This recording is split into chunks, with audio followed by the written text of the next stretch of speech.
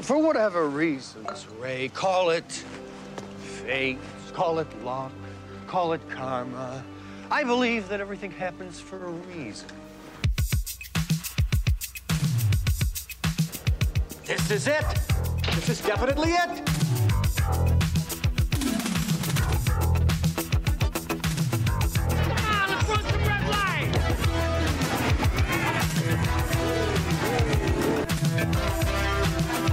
At 1:40 p.m., the main branch of the New York Public Library on 5th Avenue, 10 people witnessed a free-floating, full-torso vaporous apparition. It blew books off shelves from 20 feet away and scared the socks off some poor librarian. Like you lost control, something going on in your soul. That's right, boys. It's Dr. Venkman. Saving the day. Saving the day. I find her interesting because she's a client and because she sleeps above her covers. 4 feet above her covers. She barks, she drools, she claws. Ghostbusters, what do you want? You seem a little strange. Your girlfriend lives in the corner penthouse of Spook Central.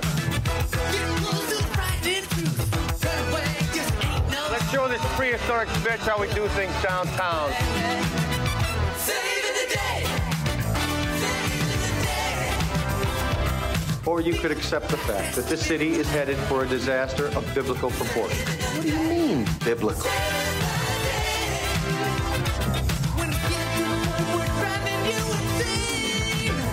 Fire and brimstone coming down from the skies. Rivers and seas boiling. 40 years of darkness, earthquakes, volcanoes, The dead rising from the grave. Human sacrifice, dogs and cats living together, mass hysteria.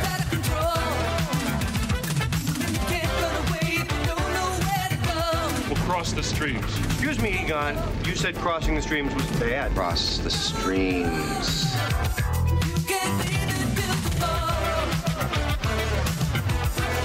I love this plan.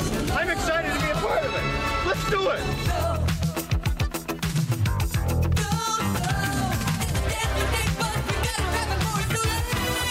See you on the other side, Ray.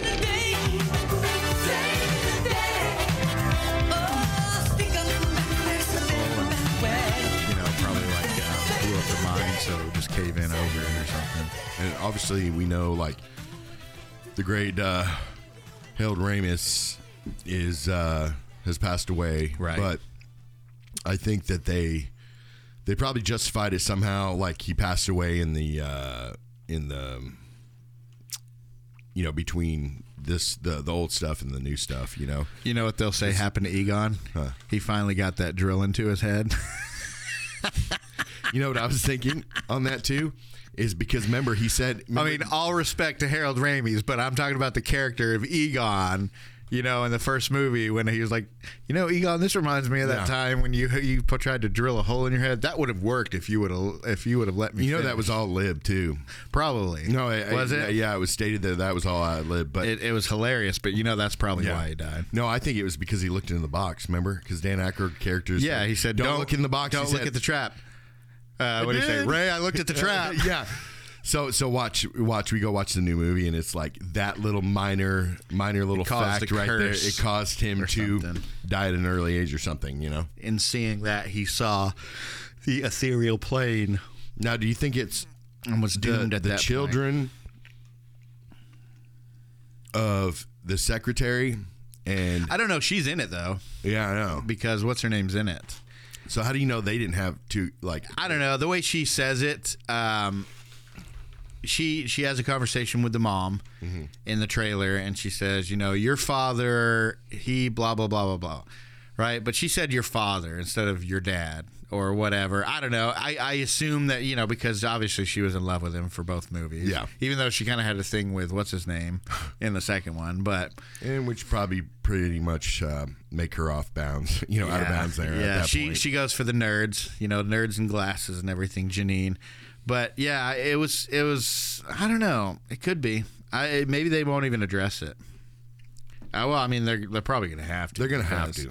The mother's there, and then Janine's there as well, with her gray hair instead of her red hair. Yeah, and if they leave, don't don't give some dedication to the older films, it's just going to be like another one of those movies that had the same title, but that really wasn't this kind of movie. Wait, if they do what? If they don't give enough to the fan service, I think, then they're going to have another one of these movies that has the name Ghostbusters, but it's not really a Ghostbusters movie. I don't know. I just, he had a cameo. Bill Murray had a cameo as a disbelieving, debunker and all that kind of stuff. It wasn't Ghostbusters, and that's what we're going to talk about in this show is what makes Ghostbusters Ghostbusters. And it was great. The cast did great. Melissa McCarthy, and all the actors there. They are hilarious. Chris Hemsworth was hilarious. In that movie. He stole the movie. I know. Just because he's playing against type and everything, but.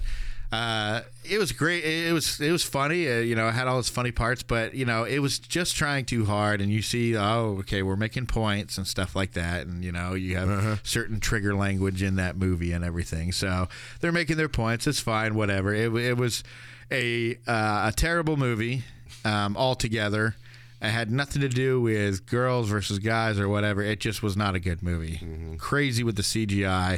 It was a little much. It was. I mean. And, it was like, it did the opposite of what these Ghostbusters, the original Ghostbusters did. The original ones wanted to have more of an adult feel to it and more of an adult movie. But then when they showed it to, parents with kids and stuff, they were like, no, my kid would love this if it was toned down a little bit. And so that's what, Reitman ended up doing. He changed it from being more of an adult Ghostbusters to kind of more of a kid-friendly with a little bit of spookiness in there, where what they tried to do is, they went the opposite direction. Well, I mean, the original story had some stuff like different dimensions and dark dimensions and but going still, to it was a little hell bit more or purgatory and back and everything. It was weird. Yeah. But I just felt probably it was they those went opposite directions. Yeah, probably those storylines were actually explored in the cartoon, because I remember storylines like that happening or whatever. But I mean, it's another show that I love the cartoon from it. Yeah, the cartoon was great. The voices were hilarious. Oh yeah, and everything. But I mean, it's like you got the right kind of voice actors to play them. The guy that sounded like not like Bill Murray, but he had the way of speaking. He sounded like Garfield because Bill Murray is Garfield. I know. I mean, and the redos, but back in the day, it wasn't Bill Murray. No, but what I mean by that, just he has a Garfield voice, where it's a voice of somebody who just is apathetic, doesn't really care about what's going on, sarcastic. But what makes Ghostbusters great? What separates it from all the kids' movies we watched when we were younger? It's what really introduced me to, the love of New York City, what I mean, in a movie. It's what really introduced me into, this is New York City. Because, this is probably one of the oldest movies that I watched when I was a kid that actually featured New York in it. New York was a character, like a side character, but still a character in the film. We laugh because you say that a lot, right? Yeah, we always say, you always say this is a character, that is a character. As I was doing research, I was laughing because Dan Aykroyd did actually mention the city is a character in this. And it's funny because it's kind of, Dan Aykroyd's the one that really wrote this and everything. Yeah. Obviously, it was rewritten and made into what it is by Harold Ramis, but Dan Aykroyd came up with the idea and everything, and to base it in New York and to have film it in New York and have New York be such a big character. It's almost like you can't have Ghostbusters without New York. Yeah, and we'll see if the farmhouse one is any better or whatever. But he said the same thing. It's a character. Yeah. Yeah, and that's he's a Canadian. I know. But that's the feel. It's like New York's kind of a, it's a very popular city, in the world, throughout the world, not just here in the States, but in the whole world. And the two biggest representatives in that movie of New York, is Bill Murray's Venkman and Dan Aykroyd's Stance, Ray, and one's a Canadian, the other's from Chicago. Yeah. But they're, that just is a testament to their acting and everything. Oh, absolutely. But having this this New York City feel. It's the first one that actually felt like it did that for you. You know what I mean? In a way, like. What do you mean the first one? Well, out of kids' movies? Yeah. It's like the first movie that I watched, when I was that young age, that I really kind of introduced you. I mean, there was Home Alone, too, stuff, like Ninja stuff Turtles. like that. Yeah, Ninja Turtles. Yeah. But Home Alone wasn't until the late 90s. This came out in 84. But with Ninja Turtles, you kind of understood that it was New York, but Not it was late 90s, but early 90s, I meant. But yeah. I mean, you had Home Alone, which you like, but that didn't come out until the 90s. Die Hard was to L.A., but he was a New York cop or whatever. Yeah. But yeah, I mean, there was Ninja Turtles back in the 80s. Yeah. That was a big one, but I think that this even came out after. This because Ghostbusters was in 84. So you would have been what, 3? Yeah, I mean, I'm sure I didn't watch it when I was 3. I mean, you might have. Maybe it was on HBO. Maybe, yeah. Parents were just like, yeah, whatever back then. It wasn't hit the record button. Yeah, it wasn't like, is this Barney's? Yeah. You can't watch it unless it's a purple dinosaur. But no, it's just the introduction. New York was the biggest part for me, and then just the fact that you got to see the different cultures of people in the city. Because it did a vast range. I mean, it was different cultures. And that's what New York's all about. Yeah. So that over the special effects and the ghost busting and everything. So, but. All that aside, you would say that New York is your favorite part of this. Yeah. My thing is, this is what makes Ghostbusters great, and so hard to create or recreate, or things that you haven't seen when you were kids. Because when you're kids, you're either watching kids as heroes, or you're watching obviously adults as heroes, right? When it's kids as heroes, they're just kids. When it's adults as heroes, they're glossy, unattainable. They're glossy. They're good looking. They're attractive. They have heroic moments. There's slow mo. There's feats of strength, feats of speed, feats of skill. Different things explosion, like that. Walkaways. Right. Badasses or people that eventually turn into badasses. Look at these leads. They're absolutely normal. They're schlubby. They're overweight. They're out of shape. They got receding hairlines. They look like crap when they're doing their work and everything. They come back and they got slime and cigarettes hanging out of their mouth and everything. They're not doing any fancy slow-mo heroic stuff or whatever. And by the end, they're just scared scientists. Or even throughout the whole thing, they're scared scientists that are in way over their head. Now you have Venkman, who it should be unlikable.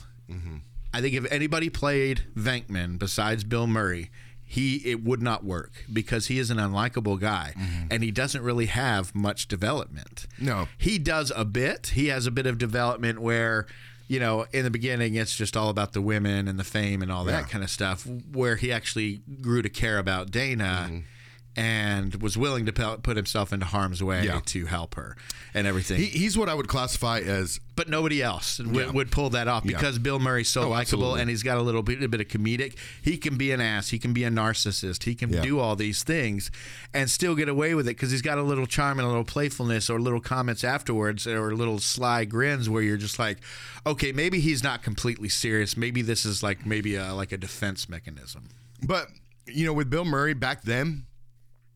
Dan Aykroyd, he can go into that kind of role though. I've seen him do it in a lot of his movies where he can, he's a dick basically, but he's a kind of a lovable kind of type of character. But trouble. Yeah. But yeah, he's a good everyman. Yeah. Like a good blue collar worker, everyman. But he has the flair and the skill of a performer because he talks real fast. He's got a very unique, likable radio type voice. Yep. And he's almost like the Matchbox car guy whenever he talks real fast. Oh, yeah. He always does that. Got such a recognizable voice and everything. But yeah, I mean, he's not like none of these people. Like I think Winston is probably the most heroic looking one. Yeah. I guess you would say. And we're talking about traditional standards here or whatever. Traditional action movie standards of the 80s and 90s and everything. But it's funny because you can see in the commercial, right, that Dan Aykroyd and Bill Murray and then Harold Ramis were in that commercial for Ghostbusters, right? And you saw their different type of personalities. And I feel like in a way it was like their natural personality of real personality. Like you see, Dan Aykroyd, just the fast speaking and very clear, concise words. Knows exactly what he's going to say throughout the thing. He's a very good speaker and very good speaker, and he does put emotion into it. But then you have like Bill Murray, who's sarcastic, off the fly, kind of ad-libbing jokes here and there, is kind of funny about it, and then a lot of facial expressions too, right? Things that you don't put up or you don't catch on unless you're like staring at his character and watching every single thing he does instead of the scene as a whole. Do you want to do the introduction before we get into this? I was going to let you finish what you were saying. But no, I mean, and then you see Harold Ramis, and then you saw him in what 40-Year-Old Virgin, not 40-Year-Old Virgin, Knocked Up. Harold Ramis is in that film. The doctor. Doesn't he play a doctor in that? Well, no, he's Seth Rogen's dad. Oh yeah. And he just kind of just cool, calm. Well, not only that, but I mean, in Stripes back when during this time, you had Stripes, and did he ever roll in Caddyshack? I know he directed Caddyshack. Let me intro this real quick. Today we're talking about Ghostbusters, obviously. The Orig. This movie came out in 1984. It was directed by Ivan Reitman. It was written by Dan Aykroyd, Harold Ramis, and Rick Moranis, who was uncredited in the writing. But he did the reason that he was uncredited, I believe, is that they just let Rick Moranis do him. They let him write his own stuff because, we always saw him as a side character, but he is a very hugely comedic actor. One of these ones that the other actors have more respect for than anybody else, because when you look at all the behind the scenes stuff and info about this, people are always talking about Rick Moranis. They're like, oh, we're so glad we got him. We just let him go, and Sigourney was talking about it and everything. When he'd get on stage, right, he could be a totally different person than but still like a core. Okay, you got your core character, right? But he always seemed to tweak it a little bit in each thing he did. But it was always like the same kind of core type character in all his films.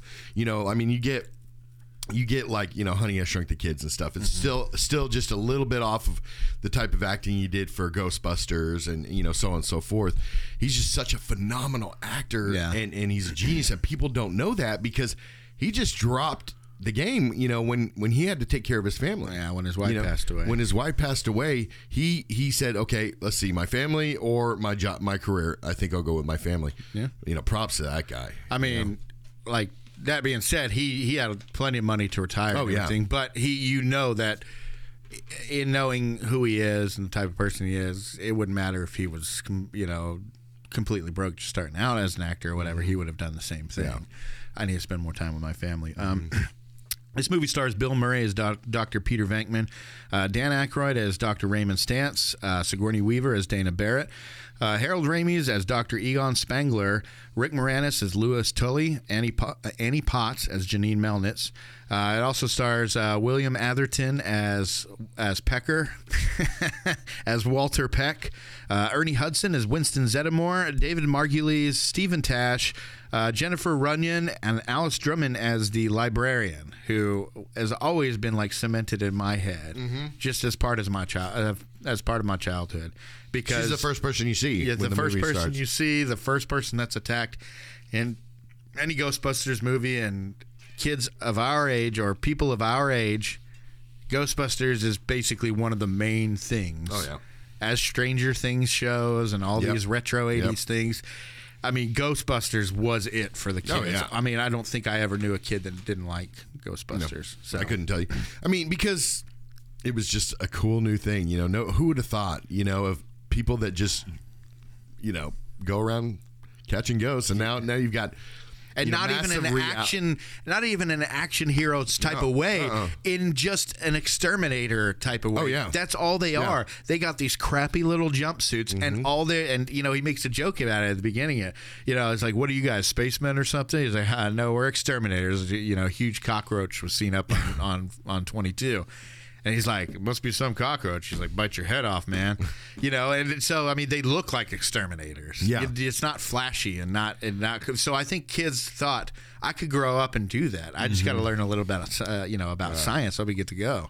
Different things and like that. You don't really ever hear anybody, come back on Ghostbusters and say, I mean, Does it have corny parts in the movie? Yes, that's a fact. You know what I mean? There's some corny stuff that doesn't really, it's a little too far for me, but even with that, there's not anybody out there that really just hates Ghostbusters, like that does not enjoy the movie. That watched it and is like, that's a garbage movie. Yeah. I mean, or even that it was boring. And that since the 80s, you know what I mean? I mean, you don't ever really hear anybody putting down on a movie like this, right. Where nowadays, if you release something like that, they're gonna say, "Wow, that's a little bit ridiculous," at that point. But at this time, it was just kind of like a little kick of CGI that people had been looking for in movies. Yeah, and they really wanted. I mean, they get some of it through Indiana Jones and certain movies like that. It's just one of those universal, everybody loves it movies, right? Whether it's. What are some ones? I mean, Star Wars, that's Indiana one. Jones. Indiana Jones. There's some people I know that probably don't like that because they think, treasure hunting is boring or whatever. Yeah. I mean, most people like Indiana Jones. Pretty much most people like Star Wars, except for, people that just like, nah, sci-fi is Ninja Turtles, I think. Ninja Turtles. But Ghostbusters, that is definitely one where I have never heard anybody say anything bad about Ghostbusters. This one. Yeah. Or part 2. Part 2's a little less liked. I will say from the start that I acknowledged that Ghostbusters, this first one we're talking about, is superior to all the ones so far. Yeah. My personal favorite, though, is part 2. I'm right there with you on that one. Okay. Maybe that was because we were a little older when that one came out and we could enjoy it better. I think it was just got a hint of darker with it. Like they went darker. It was a little scarier, I thought. Yeah. But it also had more. It was also looked better a little bit. Yeah. Special effects and everything looked better. And I like the fact that they, like, in the second one, they kind of the main antagonist in the second one. They gave more of a backstory for it. And we actually saw him throughout the movie. Right. Where in the first one, the bad one was just. There's no another one that came around. All it is Bill Murray's character coming out and saying, telling a short little story of research they did on Zool. You know what I mean? And you see that part of it. But it's like it's building up, but it doesn't concentrate on that. It doesn't. I kind of want to hear a little bit more of the history of it. I mean, not. I know it's all nonsense, anyways. But I would like to hear a lot more story. Where in the second one, you did get to hear about the villain's backstory. It amped it up to where you were a little. And we can get more into that. We'll get more but. This one, what I do like about it is that it had little hints here and there, and it was slowly building in the background, but it wasn't focused on it. I probably would have liked a little bit more focus, but I still liked the fact that it was kind of just another one. It kind of added to the thing that this was another case for them, in their mundane life. Now this has gone beyond the mundane now because now all hell is like literally breaking loose and everything, but. Well, and I was trying to. Every time I usually watch movies like this, I try to keep up with the timeline. You know what I mean? And like from one period to another, and to see if they're just dragging the story along or they're trying to speed it up, whichever way. But with this one, like I gauged the time period was when Morales' character. Said to Sigourney Weaver, "Hey, we're having a party at my house on this day. What was it like next Friday or something?" So that's where I was able to base the time period between, how successful when they started to, at the time period right before they're hated again. You know what I mean, or arrested and whatnot. Yeah, and there's another one with Winston because by the end of the movie, when they're in the mayor's office, saying, to get the pet guy out of there, the EPA guy or whatever. He goes, I've been working with these guys for a couple weeks. Yeah. So remember when he got hired about halfway through the movie, he doesn't come in until halfway through the movie. That's only been a week or two. Yeah. And that was basically... Because from the party when he invited her, which was right at the beginning of the movie, to like halfway or almost 3/4 of the way through the movie, that's when, Morales' character became... Now we have... Keymaster, and we have less of a sense of time from the beginning of the movie to there, though, because before Winston got hired, there was a montage of the Ghostbusters just doing stuff in the city, catching ghosts and everything, busting ghosts. Yeah. because busting makes them feel good. And so they were out there doing that stuff. But Dana's thing was at the beginning. It was only like. What was it? Okay, so from the beginning, we don't know. I'm glad I'm not the only one that noticed. Yeah, this. the time frame was a little weird at the beginning because from the time they got fired to when they got he took a third mortgage on his house. How long was that? Yeah. And from how long was that until they got until Dana's thing? Because then Dana came the same day, right? Because her groceries are still out on the counter. To the Ghostbusters when she saw that commercial. So timing, I don't know. I'm assuming from the very beginning of the movie to where Winston comes, it's been about a month or two. Yeah, I imagine. Yeah, they probably got fame real quick and everything. And then it was a week or two after that. So maybe no more than 3 months worth of time. That's what I've always. But I'm glad I'm not the only one that noticed that, though. That it was just the timing seemed off in this film. Yeah, I think when I was younger, I assumed that it was half a year to a year. And when you're younger, you don't really care. I mean, that's not something that you just make a big deal about. Just something that you have kind of in the back of your head or whatever. But so this movie was written by Dan Aykroyd. Now, Dan Aykroyd, he had a grandfather who was a dentist but also a psychic. And so he would have seances and regular talks and all this kind of stuff. You could talk about whether you believe in ghosts or not. I'm not going to address it. It's just not a huge important thing to me. For the movie's sake, it's a fun thing, I'll leave that one alone. But Dan Aykroyd believes in it. He is very into the occult. He talks on many videos. You can go YouTube and find them about all the experiences he's had in his life with paranormal experiences, what his parents have seen, his grandparents have seen, other people. He sold famous houses that he thought ghosts were in, and he had the house that Mama Cass had and sold it to. I can't remember the actress's name. Well, I mean, I would know her, but I just can't remember. Was it Papa Cass? No, I can't remember which actress it was. It might pop into my head, but there was supposedly some haunting in that house, which she's talked about and everything. But anyways, he's a believer. He's been asked about others. He's like, Bill Murray's an Irishman, so probably he has to believe. Yeah. That type of thing. Harold Ramis, he is the one. He did say he was straight up non-believing, agnostic. Had no belief whatsoever in ghosts and everything, but thought it was a fun concept and everything. So Ernie Hudson as Winston, maybe, I don't know. Sigourney, who knows? But as far as those core people, he's talking about how he believes, he feels that he's like Bill knows the real, that type of thing. And he just said Harold Ramis was the one, agnostic's like, nah. Do you think Dan Aykroyd, because you hear about Bill Murray being such a recluse, and how literally like nobody could actually contact him. He doesn't have an agent. Yeah, he doesn't have an agent. But basically, it's like he has a P.O. box number and like a voicemail that people can leave a voicemail and then he decide whether or not he wants to answer. Do you think people like Dan Aykroyd probably has his personal phone number? Oh yeah, I'm sure he does, but I'm sure he knows not to call him unless he really needs him for something. It's like calling in the cavalry. Don't call. Don't press this red button unless you want everything to explode. Which they probably wouldn't have worked together beyond Ghostbusters, so it would only be a Ghostbusters. But they're so good together, though. Like those two actors, they're good leads. They're I consider those two the main leads. Yeah, but I mean Sigourney, of course, but like. They're all like from Saturday Night Live fame, and this is one of the first movies that did that. Dan Aykroyd was in very, very beginning of Saturday Night. Bill Murray came in season 2, replaced Chevy Chase. Yeah, well, Chevy Chase wasn't actually. He was in the first season. Yeah, I know. But what I'm saying is that if you look under his listing, he never wants to be as an actual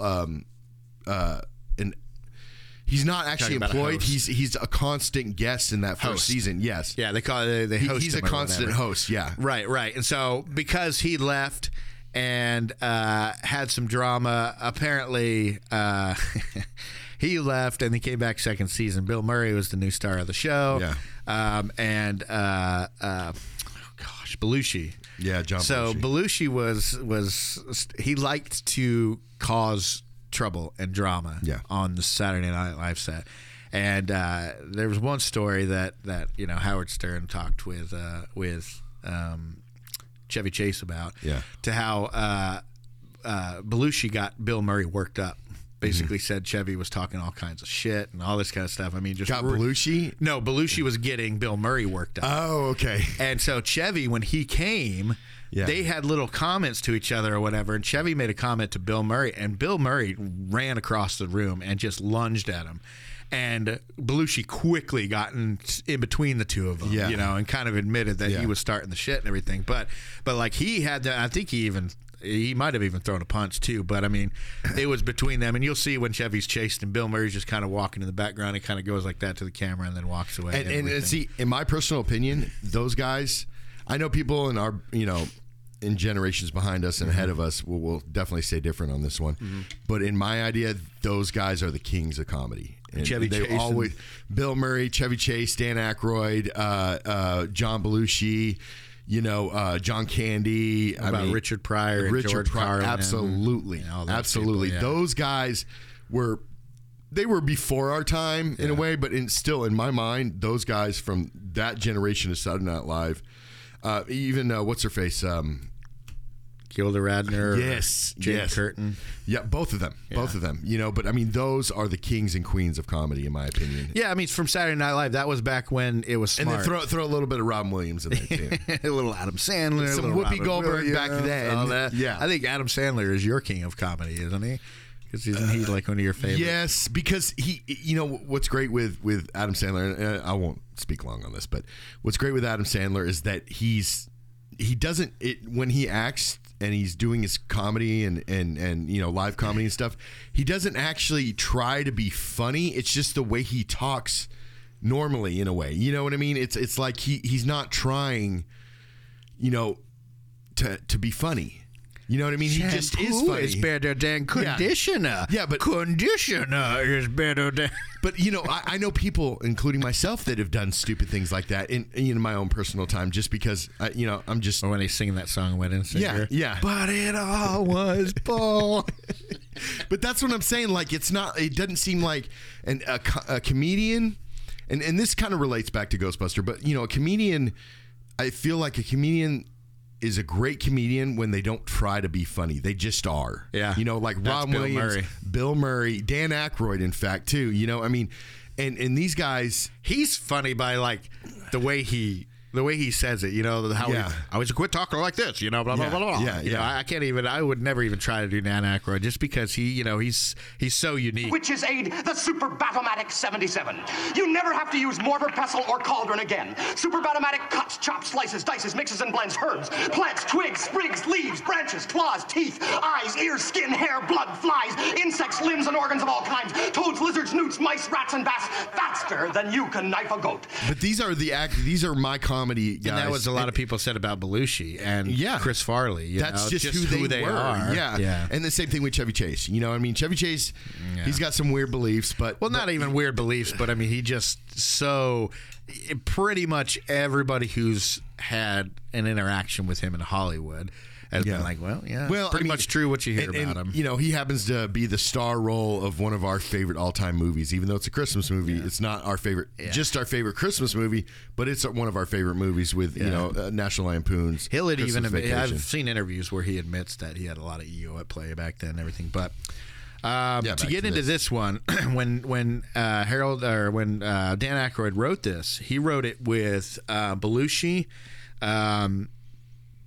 Belushi, Eddie Murphy, and John Candy in mind. So we got Belushi for the Venkman role that Bill Murray took. We have John Candy for the Egon role, which Harold Ramis took. And then Eddie Murphy for the Zeddemore. Yeah. That's just what I've researched and found and everything. But it was supposed to be like that. John Candy was busy with some other things, obviously. Belushi had passed away, and Ed Murphy had a pretty good reason to leave. What was his reason? The reason that he left Ghostbusters last minute is to do Beverly Hills Cop. So I did hear that there might have been Beverly Hills Cop around that time. Yeah. So what it was is, instead of doing this Ghostbusters film, he ended up doing a movie that basically propelled him into the stratosphere of acting and acting roles. I mean, you got to admit, Beverly Hills was probably his it did come out same year and everything. And probably and that's why they Axel brought Ernie Foley Hudson. was a lot better than Winston Zeddemore for his career. Well, and even then, his role was written. He had a lot more features until Eddie pulled out, and then Ernie Hudson came in, and basically they limited his role. Like, he was supposed to start at the very beginning. Yeah, and they wanted it to add to the feeling of just a normal workman's where you're just hiring somebody who's applying or hire them. All right, you're hired. Get to work. Here, let me show you how to do this, getting straight to work and everything. Yeah, and I think that was a big thing for Ernie Hudson. I don't know. I was reading that maybe people were saying that it was a big deal to him, and maybe it really wasn't. But he, the fact that he had because the original script he read was for Eddie Murphy before they made the changes and basically cut out his role a lot more because it wasn't Eddie. Yeah. You know what I mean? And that might have been a smart decision as far as the script goes, because maybe Eddie could have pulled off this acting and this stuff a lot better than Ernie Hudson could. Maybe it was more tailored for his type of comedy. You know what I mean? Because Ernie Hudson's not really known as being a comedian, right? Where you got Eddie Murphy is literally known as being a comedian. So, yeah, I think it was casted just perfectly. You wouldn't expect, especially with the type of movies that Bill Murray has done over the last 20 years, that he would get involved with something like this. But he was just starting out. He was doing Stripes. He was doing this one. Eventually he'd do a few more down the road in the 90s. What about Bob? They're not the ones. But we were talking about how hard it is to reach out to Bill Murray. Apparently, Bill Murray has it set to where it's like an automatic yes every time Wes Anderson calls him. Oh, really? Yeah, like no matter what the role is, what it is, whenever Wes Anderson, whether it's the what's the hotel? Grand Budapest Hotel, right. Moonrise Kingdom, the Royal Tenenbaums, all those ones that he's in. I like the Royal Tenenbaums. I've never seen any of these. I actually liked it. I have never seen any of these. Maybe we'll do a Wes Anderson month or something. Yeah.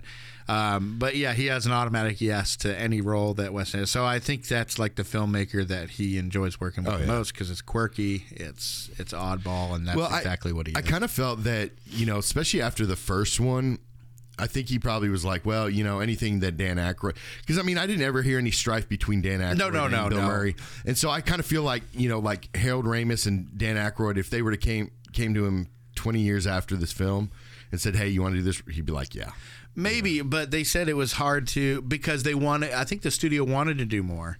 And he's been notoriously like, no, I'm not going to do it. And I think the only reason he did part 2 was because it was probably in the contract after they did part 1, where the studio said, here you go, you're signed on to do this movie. If it's successful, the studio has the option of making a second one, which you will be required to star in, which is usually how these contracts go. Especially nowadays with Marvel movies and everything. Yeah. You're basically locked into maybe 2 or 3 movies, and then, you may do it. And they say locked in, it's like, you're locked on in. The studio you make $15 million for 9 movies each, so you're making $15 million every single 9 movies. I'm so locked into this. Oh man! No, but you do have probably people that are done with it and don't want to do it anymore and get stuck in it and everything. So. Yeah. But let's go ahead and just get into it. I'm going to ask you this at the beginning instead of the end, and then I'll ask you a different one at the end. But just because it's so part of our childhood, what's your favorite part of this movie? I got to say, probably when they're right before they're getting out of jail, and right when they get out of jail, basically, and then they go into the mayor's office and basically talk to Peck and basically rub it in his face, and the fact that the mayor is on their side. And I'm sorry, but the mayor was clueless anyways, he probably shouldn't have been the mayor. Yeah. The guy really kind of was taking advice from, very well could have been possibly kooks, for an event that they very well could have created. It was all about the voters to him. He didn't care. Yeah. And so that was kind of, he was more of a comical role in it, but it just made that scene where, Peck was just like, they were just shoving dog poop in his face at the time. Yeah. He had the attitude for whatever reason. I don't know, maybe it was a Reagan era thing. But, he plays that EPA, role so well that... Yeah, and he has actually said in his older years and everything, just I enjoy doing it. Yeah. He's like, everybody wants to play a bad guy, right? Yeah. Now there's a bad guy and there's just like a snivelly little guy, but I mean, if it's kind of like in between. You got the bad guy and the good guy, and that, he plays that role right in between. Not necessarily a villain. Yeah. But a hindrance and an annoyance, you know, whether it's Die Hard, Ghostbusters, you know, Die Hard 2. Yeah. And he always gets, he never ever wins. Have you noticed that? Like in every film he plays in, he's comes in there and you automatically know when you see his face on the screen, you're gonna pay for it later on. Yeah, you're gonna have egg in He's your just face. got that face. Yeah, you just see him like he's always got the trajectory. He's like, oh, this is gonna work out amazing for me. And as an audience member, you go, oh, it's that actor. Yeah, this is not gonna work out good. No, for you. Just because you're that actor. Yes, it's something threefold bad is gonna happen. So to you at the mayor's office, basically. Yeah, I'd say basically from the time they got arrested and Dan Aykroyd was explaining about the building and everything to the rest of the Ghostbusters, they're inside the jail cell and everybody's listening. From that point all the way to the end is my favorite. Yeah. I mean, I know that's kind of cheating us, like That's 3 different scenes or 4 cheating. different scenes. I'd say the most exciting part is when, you know, Mayor's like, you know, well, what do you want from me? And then it goes.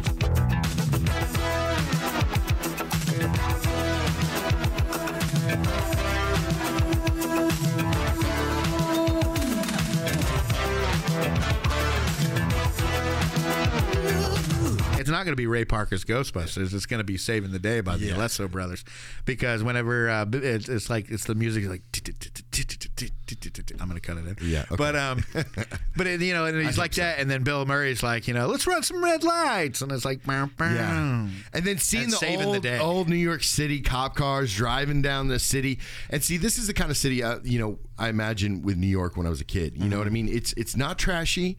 It's, you know, there's trash blowing around, you know, the wind out of the trash cans. Well lived in. Not dirty, but well lived in. Yeah, it's just old school New York, the old school, like, cabs and cop cars and just, you know, everybody wearing. And they made it all look nice and clean now. Yeah, I know. It's terrible. I know. And then everybody's wearing like trench coats, you know, like Raphael trench coats. And stuff. So that's what I imagine, you know, with New York, you know, and Home Alone does it great. You know, there's a lot of those movies that do it great.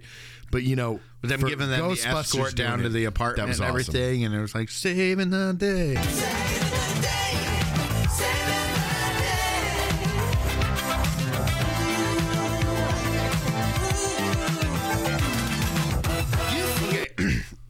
So getting into this, we open up and we find a librarian who's walking through with this little, you know, the eerie music that plays and everything. I love that music. It's like what are those machines? What's that machine that Sheldon was playing? The Star Trek theme. Star Trek theme. I don't know. Oh man, that's gonna tick me off. I've loved the theremin from the first moment I heard the original Star Trek theme, and it's been killing me that it just sits in my closet gathering dust.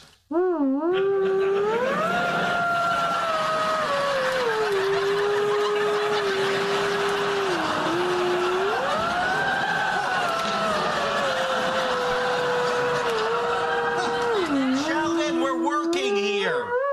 That's all right. I can barely hear you over my theremin. Theremin is what it's called. Theremin, it's that's a theremin. Right. But it sounds like it's something being played on a theremin, right? Yeah.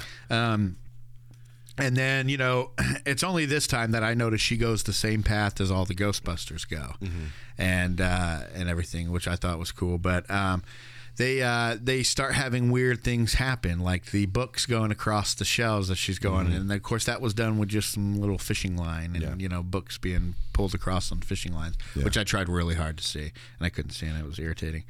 And then the cards coming up. Yeah. I don't know if they did some kind of like a card shuffler to make them pop in the air or something. You know, like one of those money counter things, a spin or whatever. So anyway, she's running around, and we get our first instance of, you know, she screams, and then the Ghostbusters theme hits, you know, and that hits so hard. Yeah, it does. Do you remember hearing that, and how much that song is a part of our childhood? Oh yeah. And you hear it on Halloween all the time now, and the song's lasted so long. Yeah. You know, I asked my son and your son what the things are that stood out for what stood out in the movie. You know, what was their favorite part, I guess. And your son said it was the special effects. which I thought was interesting because we have much better special effects nowadays than they had in these movies. Yeah. But your son liked the special effects, like the librarian turning into that weird monster-looking thing. Yeah. And, you know, all the effects of the note cards and stuff. They seem simplistic, and they're probably done with real practical things, and then they just put the color on it to make it look like a ghost and everything. But that's a real puppet when it turns into a monster like that, you know what I mean? Or a claymation type thing. So, I don't know. I just thought that was interesting. Yeah. So anyways, we see that, and then we get introduced to Venkman. And... Venkman, Dr. Peter Venkman, he has PhDs in parapsychology and psychology, and he's currently conducting a study right now on the effects of negative reinforcement to psychic ability. Yeah. And so he's got pretty much proves it. I mean, just saying. My first note on it, and I love when we talk because you said that. And look, he actually proved exactly what you said. So, anyways, he's talking to these. But he doesn't care. He doesn't even. I don't think he even noticed that he proved it. No, because he's all he uses this. He uses his prestige, his education. He uses it to pick up girls. That's all he's worried about. Because Dan Aykroyd pretty much points that out. Yeah. So he's there for Peter's there for the girls and the prestige, you know, the fame or whatever. So he's got these students played by Jennifer Runyon and Stephen Tosh. And Stephen Tosh, he looks a lot like Rick Moranis, I always thought. Yeah. Yeah. But anyways, he's getting pissed because he's showing them cards and everything. Yeah, and they keep getting the questions wrong, and he shocks the guy. But whenever the girl gets the question or gets the card wrong, it doesn't guess right. Yeah. He's like, "You got that right." He's like, "Can you see through these cards?" You know, it's hilarious. And it was just as funny now as it was when I was a kid. Yeah. And then it starts to work, and then, you know, out of nowhere, he's, you know, who would think on a card instead of shapes there would be some squiggly lines? He's like, just some squiggly lines, and it was squiggly lines, so it actually worked. Yeah, I know. So I wonder if that has an effect on the second movie, because the second movie is all about negative emotions and all that kind of stuff. That's true. That's true. And he pretty much headlined that. You know, I mean, he pretty much was doing that while, you know, the other two were doing other science experiments. Ghost stuff. But like you said, you know, it wasn't like he was doing real experiments or anything. No, it was all just to get some action and everything. But he's dismissed that other guy, or the other guy got pissed and left, and so now he's really trying to hit on her. But then it's ruined when Ray comes in, and he's like, "This is it. This is definitely it." See those UV lenses come in for the video camera and that blank tape. I need it, the one you erased yesterday. I'm right in the middle of something, Ray. I need a little more time with this subject. Could you come back in an hour, hour and a half? Peter, at 1:40 p.m. at the main branch of the New York Public Library on 5th Avenue, 10 people witnessed a free-floating, full-torso vaporous apparition. It blew books off shelves from 20 feet away and scared the socks off some poor librarian. So anyways, they go to the library. They meet with Egon Spangler, who's doing some readings and everything, and that's where we get the funny line about, you know, this reminds me, Egon, of that one time that you tried to drill a hole in your head, and Egon was like, "That would have worked if you hadn't stopped me." Yeah. That's how Egon is probably going to show to have died in Ghostbusters Afterlife. I think he looked in the box. Maybe he looked in the trap, you know. Yeah. Don't look at the trap. Yeah. I looked at the trap, Ray. Yeah, that's what did it. Oh, it's awesome. You know, one thing I noticed with these three, you know, real quick, I just wanted to say they're professors. They work at a college and they work at Columbia University in New York. Okay. Yeah, but these three characters, right, and these three scientists of pseudoscience, and Venkman is a psychologist, basically. You know, paranormal psychologist and an actual psychologist. They're trying to merge the paranormal with science. Yeah, which maybe interprets for him how to pick up chicks. You know. Yeah, probably. So, but no, you see with these three characters, right? And I'm sure you noticed this too. But you know, Bill Murray's character was kind of like their translator. You know what I mean? Kind of like with Penny and Big Bang characters, you know, she's like their translator. She's able to translate them to other people and other people to them. You know what I mean? And so, like, in a way, Bill Murray was kind of, you know, he's the one that knew how to talk to people. So what you're saying, he's the avatar for the audience. Correct. He's the one discovering. I'd say that's probably more Zeddemore, but as far as putting the hard to understand scientific stuff into layman's terms. Yes. Basically, that's what Penny did in Big Bang Theory. Right. You know what I mean?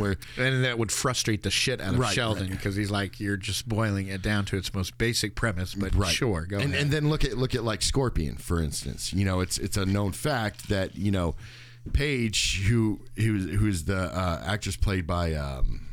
What's Scorpion? Scorpion is this TV show, right? It's a bunch of really, really smart people. Oh, I've heard of it. I've never seen it. Really smart people. And then the waitress gets hired on to basically interpret the small people, the smart people to the world and the world to the smart people kind of thing. It's that same formula that I feel like Bill Murray's character is in this film, where he's able to kind of talk to people, and that's why they were able to start a business together, because I think if they didn't have Bill Murray, they wouldn't know what direction to go in. Yeah. And I felt like he was kind of like their interpreter for other people. You know what I mean? You know what's another good thing about this movie?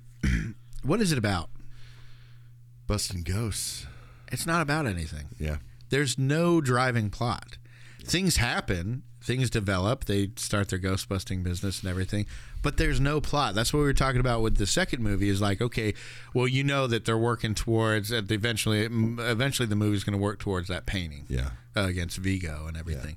Yeah. But as far as this one goes, there's really no plot, and it develops subtly, and you don't even understand what the plot is until the very end. Yeah, and they throw love stories in there randomly. Yeah, but I mean, it's almost just kind of like you're just watching everyday life. Maybe that's why it's so endearing, and people can connect with it so well, because you're not watching any kind of like mission or anything. You're watching these guys that start a business, may fail, may succeed, just happens to have some chance circumstances where it succeeds. Yeah. So that's what I find interesting about this. Another thing is what starts the activity, because they haven't seen. But okay, so when they were going through the library and the bookshelf fell over, and Venkman asks Ray, he's like, has this ever happened to you before? And Ray goes, nope. He slowly shakes his head and looks at Egon, and Egon, So they've never actually experienced ghost or paranormal stuff. Now they see that one. Now they see Slimer. Now they're getting called every day. Yeah, their prior one was from, seeing sponge migration, and seeing a weirdly and he said unpredictable like 3 feet or something like that. But I mean, that was the closest that they ever got to it, and then all of a sudden something started. But then we do get the explanation that the building was created by a fan of, what was it? Not Igor. Was it Igor? No. Igor? No, the main. Gozer. Gozer, yeah. So this was a fan club of Gozer. The architect started a fan club and created the building, and it was a magnet or. Let me guess. Gozer worshiper. Yeah. No studying. What did he say? No studying or something like that. But but that was my point, was that building, once they all get released, and then Sigourney Weaver wakes up, and then Rick Moranis is like, that's the sign, and everything, and they all like kind of converge towards the building, but then they kind of just go away, and it's just about Gozer. So does Gozer bring all the ghosts, or are all the ghosts bringing the Gozer? Yeah. Because it never really gives an explanation of the uptick in paranormal activity that's going on in the city. There's nothing that we're assuming lit that flame, Yeah, we're assuming it has to do with Gozer. Why now? Yeah. I don't know. Maybe it just happens to be every certain amount of years, and this is right on the dot. He's coming back, But then again, I don't know how it got to that point. But then again, in a way, they kind of explain it maybe on the second one, because they had the rivers of ectoplasm, right? And that didn't start. No, not there. I'm just saying that we can, maybe that ectoplasm's always been going under New York City. Maybe that's what's causing this stuff to happen. Maybe I know that it had been storage for years, apparently. I'm assuming since before the first one, because Sigourney Weaver did make a comment in the second one that said something like, it's creeped me out ever since they brought it up from storage. So it's been there for a while, but it hasn't really been active. So I don't know, maybe there has to be a certain amount of attention paid to the paranormal for it to then for it to then be allowed to kind of break out of its shell, because now the more fame that the Ghostbusters got, the more the paranormal was coming. So maybe it was like an attention thing. People stopped believing in ghosts. I hope so it's they not just wouldn't something that see both them of us anymore. missed. You know, like I have a feeling that's what it is, because I would hope it wasn't something both of us I don't missed. think it is. You know, this, like, the second movie is all about negative versus positive emotion, right? This first movie is all about belief. So I think that it has to be belief, and you know, there was a ghost that was seen at the library or whatever. That was just a chance thing. But these certain people who solely believe in it, or who wholly believe in it, and they what was I going to say? Sorry. No, you're fine. They wholly believe in it and they study it, right? People like that go to see the ghost, and then they see it because they believe. Yeah. Okay? And so they're going to start seeing more of it. And because they believe and they have this now those stories are starting to get out into the city. And now the hotel thing where they came out and they had the trap and everything. Now suddenly they're starting to get more and more. And the more attention they get, the more paranormal. So maybe it's all about belief. If you believe, that makes more of the paranormal come back. Yeah. You know, whereas at this point when the movie first started, not many people believed in ghosts, so it was rare to see anything. So that's what I They had a believe. fan club by the end of it, you know, and That went away after 5 years, because the next movie says 5 years later, and everybody for some reason forgot what they did, even though it was a citywide and probably worldwide event. I mean, but whatever. You did mention the hotel when he came out with that trap, and they asked for $5,000. I'm like, they probably did close to $1 million worth of damage. He's like, oh, well, yeah, they did do a lot.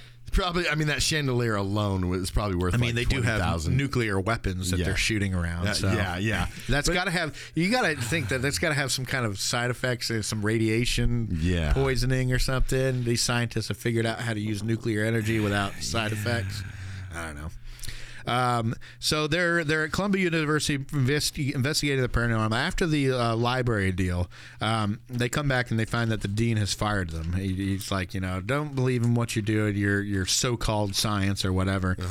But as they're walking away from the library, Egon says, you know, based on this information I have, I think that there's a chance we can develop something to catch these ghosts. Yeah. And then the camera shot switches to Venkman, to Bill Murray's character. And he doesn't say anything, but he looks at him saying that, and he kind of looks down and like he's thinking. He's thinking. And then it just cuts away, and they're still talking and everything.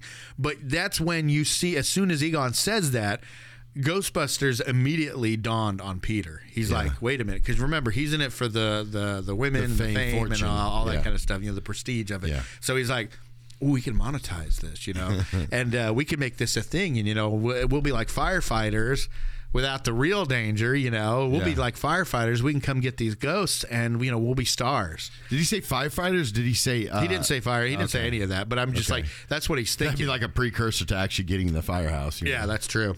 Which is iconic in itself. I remember we had the firehouse. Yep. And you know what they the do? The Pateras had that too. Yeah. Travis and Steven, they had that, and I still have the Ecto one from when I was younger. It's crazy. It's a mom and dad's attic. That's crazy. With some toys and stuff. Don't tell anybody it's there. Anyway, so they're like, hey, let's do this. So how are we going to pay for it? You know, and that's when you get the whole thing. He's like, you know, he goes, call it fate. For whatever reasons, Ray, call it fate, call it luck, call it karma. I believe that everything happens for a reason. I believe that we were destined to get thrown out of this dump. For what purpose? To go into business for ourselves. You have that, and then they were like, well, how are we going to pay for this? And so poor Ray, he has to take a third mortgage out on his house. And speaking of houses real quick, I just want to say this. One of his biggest experiences that made him believe in ghosts and Dan Aykroyd is they had this old farmhouse that he grew up in Canada that he lived he lived in a house, and they had a farmhouse, and it was supposed to be haunted, and there was many experiences he had there, and I think that's what the whole afterlife is. You know, they're writing it with Dan Aykroyd and his experience in mind, because, you know, he had the old farmhouse. So anyways, that's where I think the whole farmhouse comes from. But so I don't know how much the house was, but it was apparently enough to pay rent on a building, utilities, the development, creation, and building, refurbishing of the entire nuclear, high-tech nuclear powered equipment, a car, all their eating and living expenses. I mean, it must have been a sweet house, a sweet house. Yeah.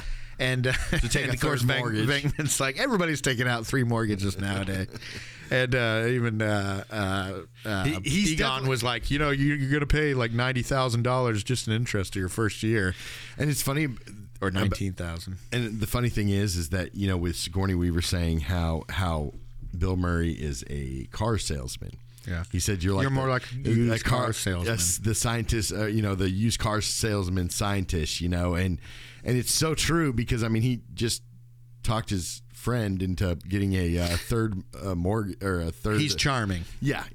He to those that know him well, he's a prick, but he's charming. Yes. And even the ones that don't know him well could probably pick up on that. And she had his number right at the beginning. Definitely. So they start their business, and they have a little sign up there. They go and they make a commercial, and it's a crappy little commercial they make. And as Dana gets home, we get introduced to her. She's got an annoying neighbor, played by Rick Moranis. What was his name in this movie?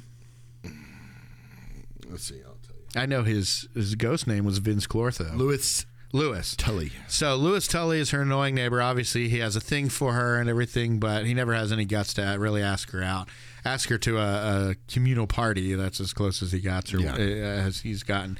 But she agrees to maybe swing by his party here in a little bit.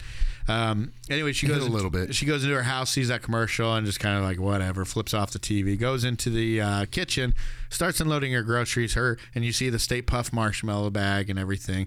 You see eggs start popping out of there and frying on the counter, and then she hears a voice say "Zool." She opens her fridge and sees the big old tower that we see at the end, where Gozer comes out of and all that. Freaks out and goes down to the Ghostbusters station and everything. And all this happens in 1 hour. Right. Yeah. Yes. The whole thing that you just got through saying, it all happens in an hour's time. Yeah, basically. It seems like. Basically, it's very quick and it goes through. Because that's what we were talking about earlier with the whole time period throughout this film. Yeah. Got very confusing. So she goes there. She's like, I saw like this demonic dog creature. It said Zool, blah, blah, blah, blah, blah. So Ray and Egon were like, oh, okay, we're going to research it. We'll look up Zool. We'll look up the history of your apartment, all this kind of stuff. And Peter's like, I'll go back with her and check her out. I mean, check her apartment out, that type of thing. So, there's an awesome scene where he goes in there and it's like, ding, ding, ding, ding, ding, ding, ding. He's like, they hate this. I like to torture him, It's Dr. Venkman. I hate this. I like to torture him. That's right, boys. It's Dr. Venkman.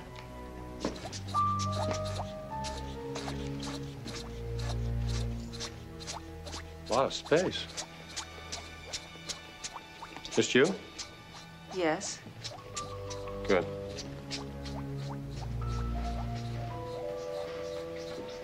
What is that thing you're doing?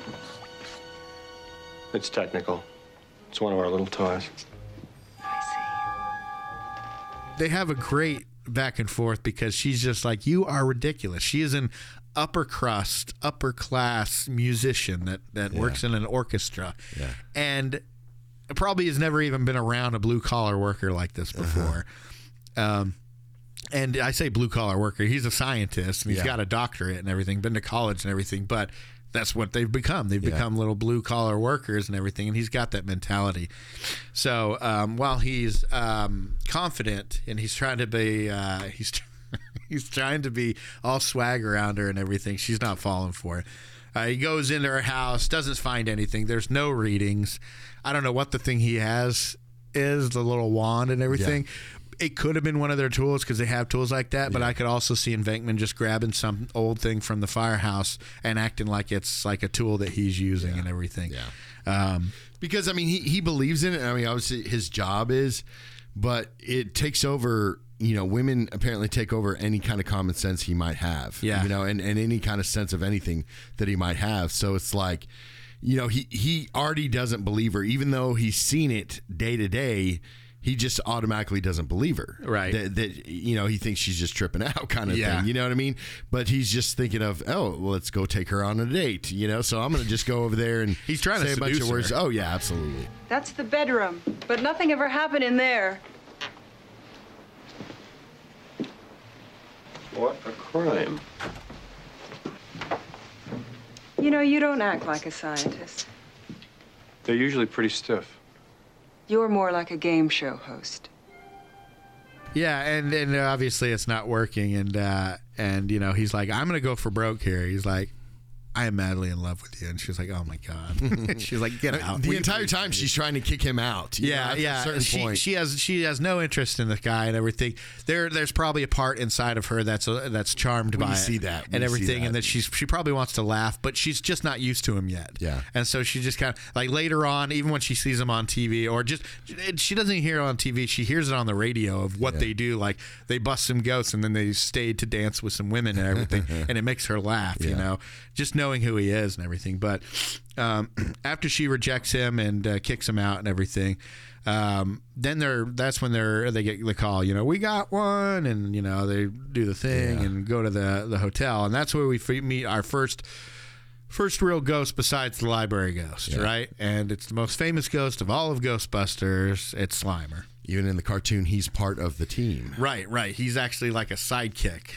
Or like a mascot, right? The one ghost that they are like, okay, he's not too much trouble. He just eats. We don't have to. And Dan Aykroyd based that character off John Belushi. Yeah, and they had the character, but I think that there was some talk between Dan Aykroyd and Reitman, the director, and it was like, this is supposed to be Belushi's movie. Let's put him in there. And Belushi loved to be this type of character. Yeah. Just grossing people out and all that kind of stuff. So they said he would have been honored by it. But anyway, so they do that, and they haven't tested their equipment, so they turn it on, and they're a little nervous about it. But Egon warns them, there's one rule: you don't ever cross the streams, because it could cause a a protonic reversal. And basically what that means is you are dismembered, but at a microscopic subatomic level. You basically, each proton of every cell is just unraveled. So you are completely you're basically unmade. Yeah. That's what it'll do. That's what it could do. They say it could never happen. But it could. And anybody watching movies knows that that's a precursor. It's foreshadowing, for later on. Right. And you know that that's going to end up happening. Yeah, don't cross the streams. And it's everything that when boys were younger, that's what we used to say when we were peeing out in the woods. Yeah, don't cross the streams. Right. So, yeah, so anyways, they finally capture it after, they get $5,000 after creating about $10,000 to $20,000 in damage. Probably more. But they capture it and they get it in their little trap, right? So as that happens, more activity starts to increase across the city, and the Ghostbusters become more famous for, all the different things that they're doing, and eventually they get too busy. Yeah. And that's when after the montage or whatever, and the montage in the montage of the guys running down the street together, that was actually the first thing that they shot. Of the three of them, before Winston got there, the three of them with Aykroyd in the middle, Murray to the left, and Harold Ramis to the right, where they're running. They're really running in the street. People behind aren't actors. It was just a shot they wanted to get. And he said as soon as he saw them coming, he knew, the directors said as soon as he saw them coming towards the camera, he's like, that's when he knew that this would work, because they looked good in their suits and all that kind of stuff. So... but after all that, and like I said, I think it's because people start hearing more about it. They start to believe more, and because of the belief, the supernatural activity increases, which also increases the whole Zool and Gozer thing, which is no good. Good for their business, not good for the world. So they get a little busy, and they hire Winston to help cope with it. At about that time, EPA inspector Walter Peck comes by, and for no reason. We never heard why he's coming. I'm guessing they're getting all this press, and somebody in the government or whatever says we need to get some let's money check these from people them. Yeah, like are these guys being taxed correctly? they're providing these services, but how are they doing this? Are they conning people? Yeah, is it a real thing? Do they just use gases and lights to? I mean, and if they are disposing of something, I want to see we need to see what is in a disposal unit, what this power that's being provided to this building is going towards, and everything, because there are rules for all that stuff. Yeah, that, and then they send the most snivy character that they could possibly come up for that works for the EPA, because it was the Reagan era, and it's Atherton. So but basically Peter just shuts him down. It's a war of egos there. And who's smarter, as I mean, you got to know that Venkman's going to be smarter in the sense that he can read people and he knows how certain people are. Well, he just knows how to agitate people too, and exactly. Knows how to get their goat and make them that upset or whatever. Which kind of made me laugh when you were talking about the whole Belushi thing with Dan Murray. Good old Bill Murray, with Bill Murray, trying to tick him off and everything else like that, and the fact that that's what Bill Murray's most of his roles are. It's just basically how to tick off the antagonist or even just side characters in every single movie he does. Yeah. Just finds a way to irritate him. Yeah. And but in a charming and endearing and hilarious way for us as an audience. Right. Where Belushi obviously was his person that could do that to him. Yeah, they would have been very different Peters. Bill Murray is a lot quieter and a lot more subtle. Suave, trying to be more charming and everything, whereas Belushi would have been, a little bit more hyper. It would have been more active, more explosive, and different things like that. Yeah. So, but anyways, we get Egon telling us, hey, there's been some crazy things with this supernatural energy across. It's starting to get a little crazy out there. Our containment system is not overloaded. It's overloaded. It's not going to be up to snuff in a while. And the supernatural energy of the readings is crazy. If you look at a regular Twinkie, he shows up. If that represents the normal supernatural activity, then what they have in the city would be like 35 feet long and 600 pounds. 600 tons, I think it was. So, because I never remember him saying tons, and I remember him saying 35 feet. So it would be a gigantic Twinkie. So they're saying, this city's about to pop off. In the new trailer, we even heard Paul Rudd saying, New York back in the 80s was a hot spot. It was crazy with paranormal activity and all that. So it's going across the city and everything. But Peter meets with Dana and tells her all the information. He says Zool was a demigod worshipped as a servant to Gozer. Gozer the Gozerian is a shape-shifting god of destruction, and Zool is a servant that helps to bring Gozer about. So, but that's why she kept hearing Zool, because Zool is important for what she's got going on. Anyway, he makes a date with her, and she finally says yes, and tells the other guy that he's a friend, which he's not. So you get the sense that she's kind of got a thing for him. And it's like, you see the yuppie that she's with. That's usually probably who she dates. And Isn't that she's the father of the child in the second one? No, because it was somebody else. It could have been that guy. They could have probably explained later, but maybe it was that guy. But they just said that her and Peter dated for a little while, and then they broke up. She met somebody else, married him, they had a baby, and then they divorced, and he ran off to Europe or something. So they just needed a way to have a baby, have it not be Peter's, and then so they can get the two of them back together and everything. So, okay, so Dana goes home, and in a very horrifying scene, I thought, she's, her bathroom goes off. There's that glowing light and everything, and then, those hands come out of the chair and grab her, and she's just screaming. She's getting ready for a date with Peter, but she's, she's been pulled into that room. It's very horrifying. Very like Poltergeist kind of, Yeah, it's a true horror moment in the movie. So, that's interesting. And while that's going on, the Keymaster dog. You got the gatekeeper dog and the keymaster dog. The keymaster dog is going after Tully. I'm going to bring this up at the next tenants meeting. There's not supposed to be any pets in the building. Nice doggy, cute little pooch. Maybe I got a milk bone.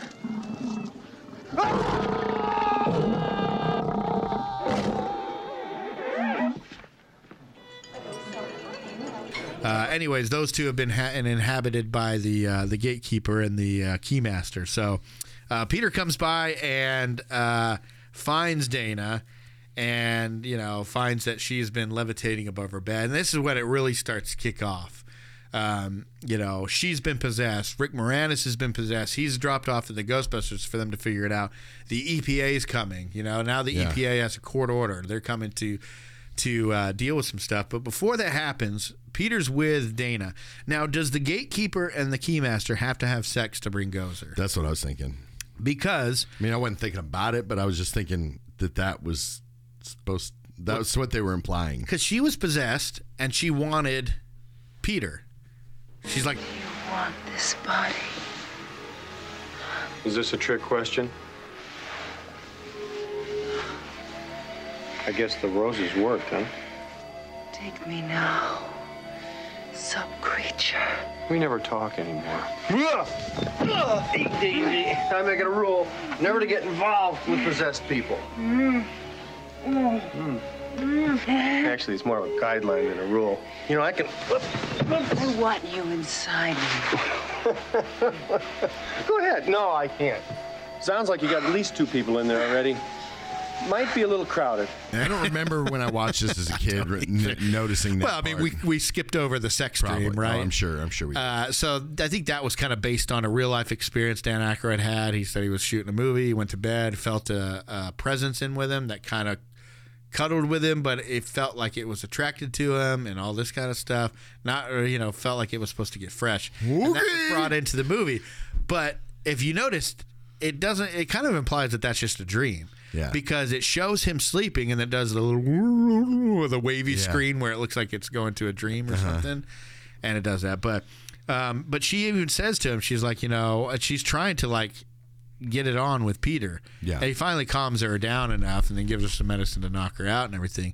Why else? You didn't find that weird, by the way, that he just kept those certain drugs with him at all times? No, a little weird. And the fact that he's like, I'll be back, and he's like kissing her. Like they haven't even had a date yet. He's like kissing her on the neck. I'll be right back, and kisses her on the neck and goes. But why does he have those drugs with him at all times? Dude, you're not close yet. You got to ask permission, all that kind of stuff. Yeah. But check his medical practice. Yeah, a little interesting. Yeah, it might go along with that whole Venkman. A scandalous guy.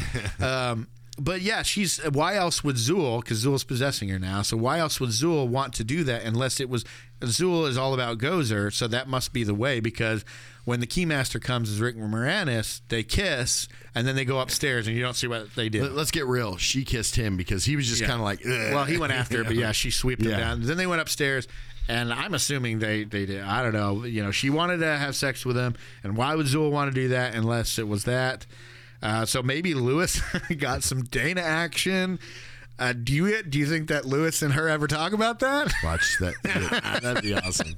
That'd be awesome. Hilarious. Well, and I really, to be honest with you, we've seen Dan Aykroyd, we have seen Bill Murray, but I would really love to see Bill Murray in this one, in the new one. We will. He's already been confirmed. Okay. That it's going to be him, Sigourney Weaver, Dan Aykroyd. I believe Ernie Hudson is coming back as well. It's still up in the air whether Rick Moranis is coming back. Obviously, he left for a good while. I think he might have one or two times come back for something. Yeah. Nothing like a big movie or anything, but people are hoping for it. There's still articles online. It's like, is Rick Moranis coming? Maybe it's one of those secret ones that they don't want to let out because it's going to be real quick. Yeah, and Rick Moranis, we talked about it earlier a little bit, but that guy was on in these big comedy clubs with Bill Murray and Chevy Chase and Robin Williams. He was and a stuff huge like comedian. that. He was in these big comedy in Canada shows too. Yeah, but I mean he actually a lot of people looking at him and seeing some of the roles he did don't realize that he was shoulder to shoulder with these great comedians, because he's in his own right. In this movie, with all the actors here, nobody's talking. When I watch interviews, nobody's saying, "Oh, Bill Murray this, Dan Aykroyd that." Yeah. It's usually, "Oh, we got Rick Moranis too," and Rick Moranis is a genius. He does all this stuff. Now, I will say, many of the Saturday Night Live cast members, including Dan Aykroyd, has said in the past that Danny, as they call him, was the real genius when it comes to writing and stuff like that. So I believe it. Yeah, he's a huge part of the writing, part of Saturday Night Live, and this one, of course, all that. I believe it. I mean, the guy's a genius when it comes to comedy. I mean, like a lot of those other guys are. But same with this movie. Most of Bill Murray's lines were all ad-libbed. They even said that. A lot of them were scripted, but yeah, a lot of it. You have an actor like Bill Murray, you let him do his thing. That's like Rob Williams is another one. And a lot of it's like the main lines that he gives, like the scientific stuff, or when he's talking to Ray. Yeah, that's all scripted. But the little offhand comments and the color here and there, that's all Bill Murray. That's all ad-libbed. Yeah, and I'm not saying Ernie Hudson can't ad-lib, but I don't think he can ad-lib as well as Dan Aykroyd. He's not one of these classical stand-up comedians. Yeah. Like real. He's an actor. Yeah. Whereas Bill Murray, Dan Aykroyd, and probably Harold Ramis, at least Murray and Aykroyd, they're comedians. Yeah. They're comedic actors. Harold Ramis did some ad-libbing in this film too. I was reading about, and he. I'm not surprised. He's a director, and they come up with lines all the time. And he wasn't even going to do this role, like playing Egon, because he said the only reason he played the role of Egon is because he didn't have to direct. Well, no, it's because the main role that he wanted, because he helped write it, right? But he wasn't originally going to act in it. But they couldn't find somebody to play this role. Oh, okay. Like, John Candy might have, or whoever was supposed to play that role. But I don't think, and that's the thing. He chose to play this role because he didn't think that there was, I'm sure him and Aykroyd didn't think that there was anybody else could play it. Yeah. So after all this, and Dana's in trouble, and Lewis is in trouble at the Ghostbusters station, the police, the EPA guy, and the electric company show up. He's got a court order to take control of the premises, to take control of the power grid at the station, and to cease and desist basically all operations by the corporation known, or the company known as Ghostbusters. Fired them all. Right. So he comes in and says, shut it down. And they warned him. They said, if you shut down the protection grid, because all this is a protection grid that holds them in, if you shut it down, they're going to get out. Try to understand, this is a high-voltage laser containment system. Simply turning it off would be like dropping a bomb in the city. Don't patronize me. I'm not grotesquely stupid like the people you built. At ease, officer. I'm Peter Venkman. I think there's just been a slight misunderstanding, and I want to cooperate in any way that I can. Forget it, Venkman. You had your chance to cooperate, but you thought it'd be more fun to insult me. Well, now it is my turn, wise ass. He wants to shut down the protection grid, Peter. You shut that thing down, and we are not going to be held responsible for whatever happens. No, we won't be. Shut it off. Responsible. Don't shut it off. I'm warning you. I've never seen anything like this before. I don't know. I'm not interested in your opinion. Just shut it off. Like idiots, they shut it down anyway. And everybody, including Lewis, or Vince Clortho, as he's known now, the keymaster, hauls butt out of there as the place starts to blow up, and then suddenly there's a hole in the Ghostbusters roof, and all the ghosts escape. There's not enough spirit energy for I think Gozer's return needs spirit energy, and that's why it always goes with times when ghosts are very prevalent, and he hasn't been around. Now ghosts are starting to come back again. Maybe every 1,000 years. That's why you hear about ghost stories, but you don't believe it nowadays, because that was way back when. Well, every 1,000 years, it's like a cycle. So now, as soon as that roof blew up, Sigourney Weaver, as Zool, opened her eyes. Like, oh, it's ready now. It's time now. Now we have that spiritual energy to open the gate, or whatever it may be. So the Ghostbusters get arrested for that explosion. They get taken to jail. And who do we see in jail? First of all, they explain everything that's going on with Dana and the building and Gozer and all that. The whole building is a huge superconductive antenna that was designed and built expressly for the purpose of pulling in and concentrating spiritual turbulence. Your girlfriend lives in the corner penthouse of Spook Central. She's not my girlfriend. I find her interesting because she's a client and because she sleeps above her covers.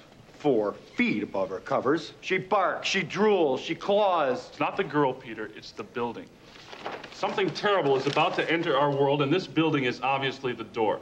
The architect's name was Ivo Shandor. I found it in Tobin's Spirit Guide. He was also a doctor, performed a lot of unnecessary surgery. And then in 1920, he started a secret society. Let me guess.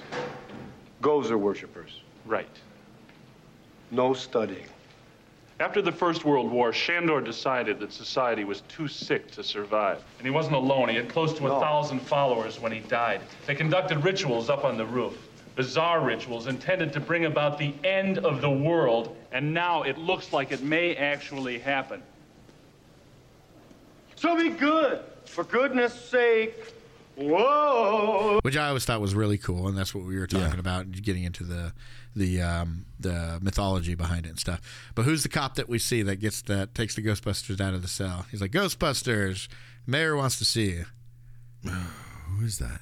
It's good old Al from Die Hard. Oh yes, that's another right. movie that William Atherton and wow.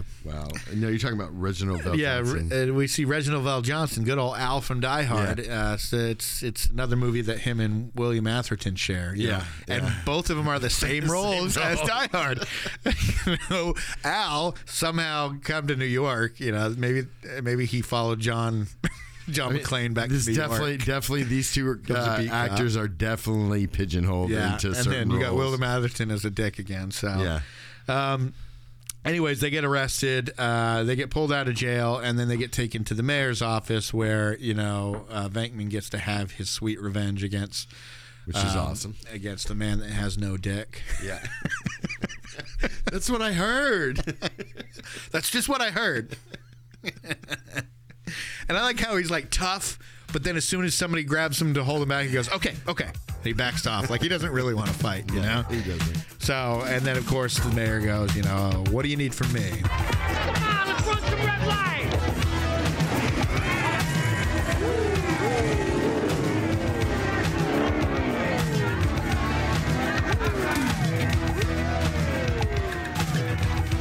We get into the building of the climax. We need a police escort. All we need from you is a police escort, and for everybody else to stay out of the building. Not to hit any red lights. That's all we need from you. Yeah, and then not a guaranteed of a paid amount. Oh no, and reopening of the business. But no, we need a police escort so we can run through a bunch of red lights. What I saw that as, because that was a good opportunity for them to say, look, we want $500,000 from the city.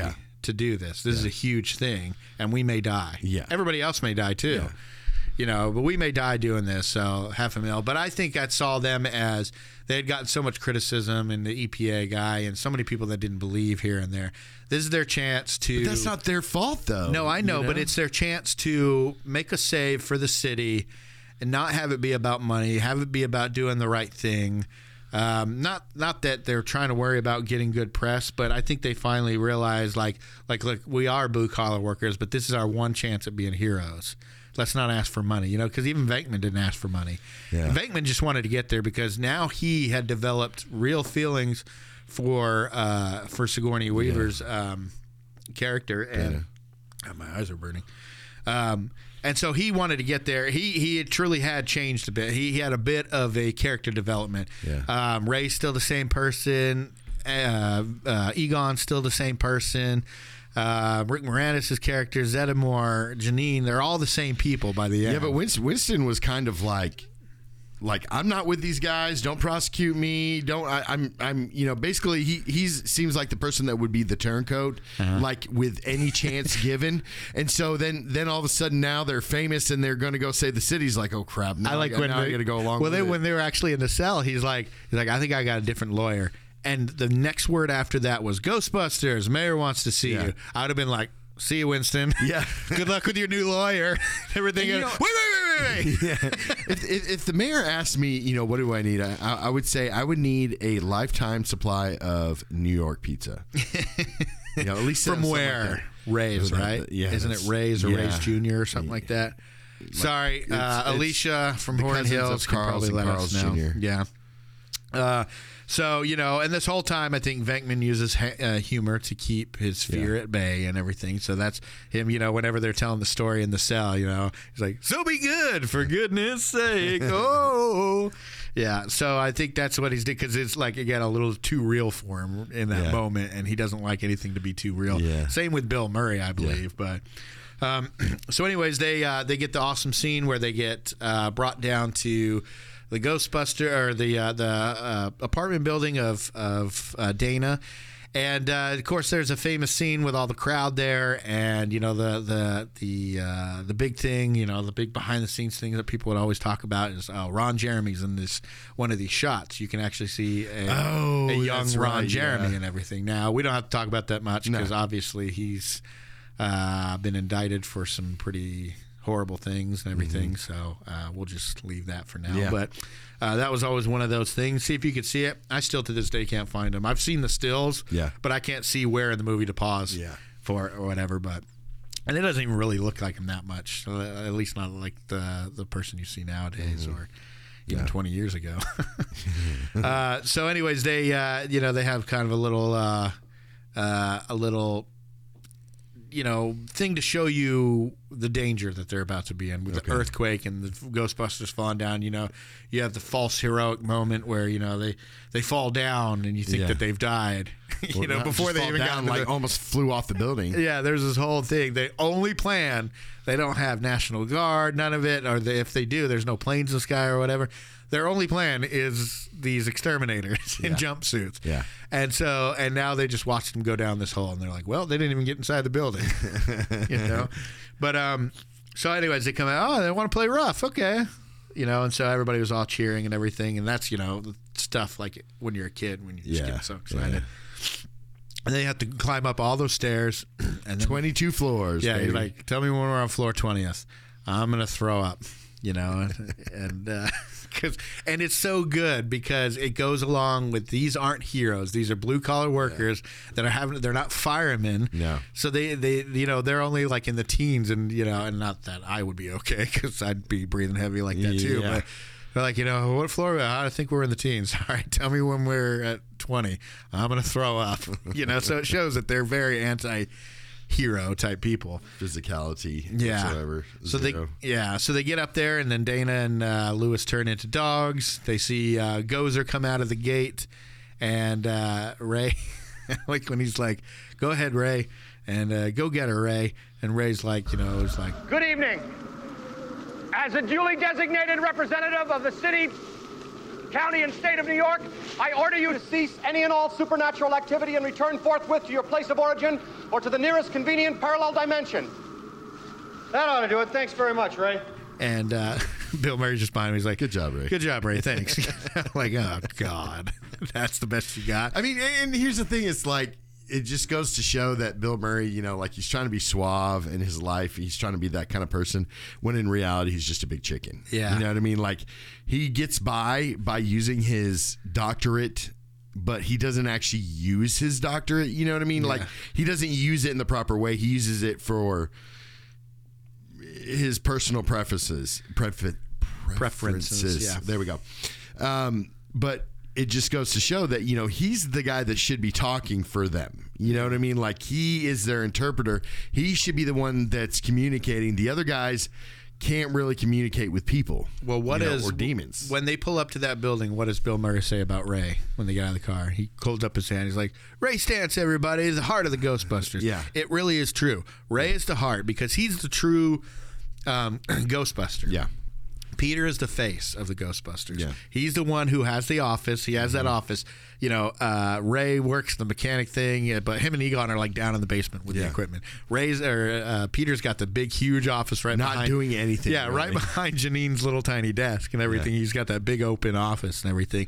And so he's the one that's charming and talks to the press and everything. Yeah. And he wants the fame. So he's the face of the Ghostbuster. He's kind of like the false Ghostbuster and everything. Yeah. Whereas Ray is the true, like Egon's good too, but he's more about the Egon's smartness. The engineer. Yeah, so Egon's the brain, but Ray is the true heart. Peter's the face, and Zeddemore is the everyman that is our vehicle in to watch these other ghosts. Because you hear them talking about all the scientific stuff and. Zeddemore has no idea what they're talking about. Winston doesn't have any idea what they're talking about. But he's like, "Look, I'll believe whatever you tell me to believe, if it pays good." Yeah. And so he's kind of like the audience's avatar. He's kind of like the everyday man. Right, exactly. Yeah. So But then you have the heart, the brain, and the face, and everything. So that's what I've always said about Peter. Whereas when I was younger, I was like, oh, Peter's the best because he's the hero or whatever. Yeah. Ray's the hero, really, if you look at it. But I digress. Now they did change here at the end because Peter was willing to give his life. Yeah. Not for the city, really, not for anybody else, but for Dana. Well, no, the way that Dan Aykroyd and Reitman said, they came out and they said that, it's very apparent, more so in the second one, but, Venkman, he was all about this. Yeah, he was around, the girls and the fame and notoriety. Mm-hmm. But he also loved that city. You know what I mean? It's like, it's like he did it. I felt like he did it for the city. And then that's what, Aykroyd and Reitman were saying, that he did it mainly for the city because he had such love for the city. Not as much as Winston. I love this town! No, but I mean, that's the qualification for that then. No, but I mean, that's true because, he's the type of person where, like, when they're in the situation, he's like, yeah, go get him, Ray. Kind of pushing Ray forward, but hiding back here. Yeah. If you notice, once they destroy Gozer as the Stay-Puft Marshmallow Man, everybody's covered in marshmallow except for Peter. Venkman. He's got a little bit, but you can tell he went and hid. He found a good place to hid, whereas the others kind of just got covered with marshmallow and everything. And I think, again, he's kind of like that character. He's the cool nerd. You know what I mean? Where the other guys are just nerds. He recognized like the cool nerd where he doesn't always get egg on his face like the other two. Yeah. Now being literally in that way. When he was a professor, it was creepy because then he was using his stature and his smarts and where he was at in life to impression upon impressionable girls and everything like that. So, but he also did it with his friends too. He was able to be, that way with his friends to get them to do what he wants. Right. But like at the beginning of the movie, it was a little bit creepy. And so I'm glad that he was fired and then he was able to go out into the real world, with women his own age. Yeah. Like Sigourney Weaver. Yeah. But I mean, that's another thing. Because then he'd end up being like on a show like How to Catch a Predator or something like that. Right. If the Ghostbuster didn't think. Like, you're a professor at Columbia University, right? Yeah. Yeah. So, but yeah, I just think that that's just who he is. But by the end of this movie, he didn't even want to cross the streams because, they get in there, Gozer disappears, and then they hear the voice saying, what does it say? It says something like choose. Oh, it says choose, choose the form. Yeah. And Venkman's the first one to think of it. Now he's thinking. Now he's worried about Dana because he saw her turn into a dog and everything. But he's thinking about his reputation. Yeah. He's thinking about Dana. He's thinking about his friends. Yeah, those are what's important to him. But he wasn't willing to really get into it because they said, once they conjured up the Stay-Puft Marshmallow Man, which is an awesome moment. But I kind of wanted to know what those other two characters that Gozer turned into, because remember he was saying that he turned into Rick Moranis' character was saying it, and he was saying, when he just made up words. Yeah. But I was like, I wonder if they're like cool little monsters or something like that. When he's when he turned into a blurb. Yeah, or different things like that. And you're just like, what the hell is that? But it could have been like it was so long ago they just had different words for things or whatever. It's obviously out of Dan Aykroyd's mind. So I'm kind of wondering they completely if made it up. But if watch, we say that and then we go look back up. No, these are I saw that. I'm like, you could tell that they were just making up words. What did you say your name was? Vince Clortho, keymaster of Gozer. According to this, his name's Louis Tully. Lives on Central Park West. Vince, you said before you were waiting for a sign. What sign are you waiting for? Gozer the Traveler. He will come in one of the pre-chosen forms. During the rectification of the Valdrani, the Traveler came as a large and moving torb. Then, during the third reconciliation of the last of the McKettrick supplicants, they chose a new form for him, that of a giant slore. Many Shubs and Zools knew what it was to be roasted in the depths of the slore that day, I can tell you. But to my point, it was Egon who said, what are we going to do? He's like, I have an idea, but you're not going to like it. He's like, I think we should cross the streams. And, Dan Aykroyd's like, cross the streams. And Bill Murray or Venkman's like, you said that we should never do that. He's like, you're going to put our client in danger.